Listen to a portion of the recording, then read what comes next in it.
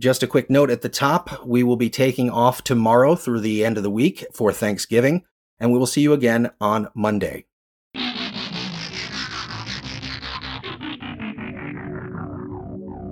Hello and welcome to What the F*** Just Happened Today, your essential guide to the daily shock and awe in national politics. I'm Joe Amditis. Let's get to it. It's Tuesday, November 21st, 2023. Welcome to day 1036.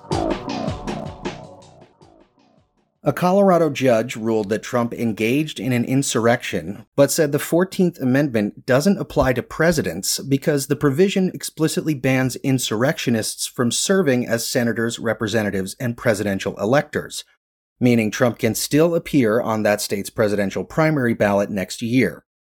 However, the group that filed the lawsuit appealed the ruling, saying no court should adopt an interpretation of the Constitution that has such absurd results.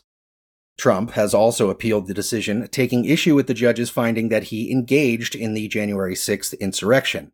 The case is expected to eventually reach the U.S. Supreme Court. Meanwhile, Israel and Hamas are near a truce deal to release some hostages seized by Hamas in exchange for a pause in the fighting in Gaza.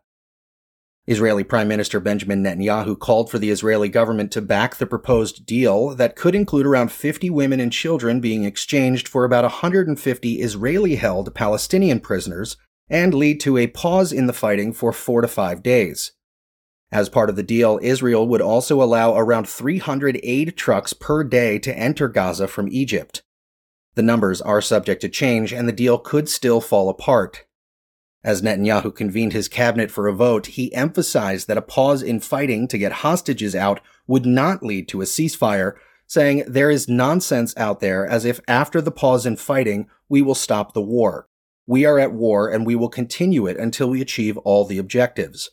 We will eliminate Hamas, return all the hostages, and guarantee that there will be no element in Gaza that threatens Israel.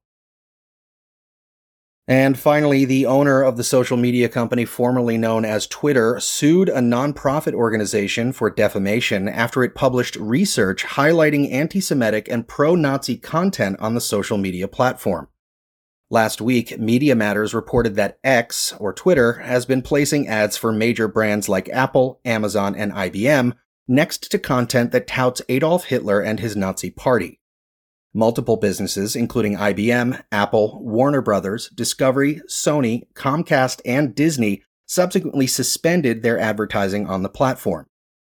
Elon Musk, meanwhile, endorsed an anti-Semitic conspiracy theory last week, which has been widely criticized, including by the White House. Shortly after Musk filed his thermonuclear lawsuit, Texas Attorney General Ken Paxton opened an investigation into Media Matters for potential fraudulent activity. Media Matters called the lawsuits frivolous and said the organization stands behind its reporting and looks forward to winning in court. Separately, more than 24 House Democrats accused Elon Musk of profiting off violent content by a terrorist organization and demanded that he address Hamas-related content on the social media platform that has become a hotbed of misinformation and terrorist propaganda. That's all for now. You can find the links and sources for all of these stories on the main website.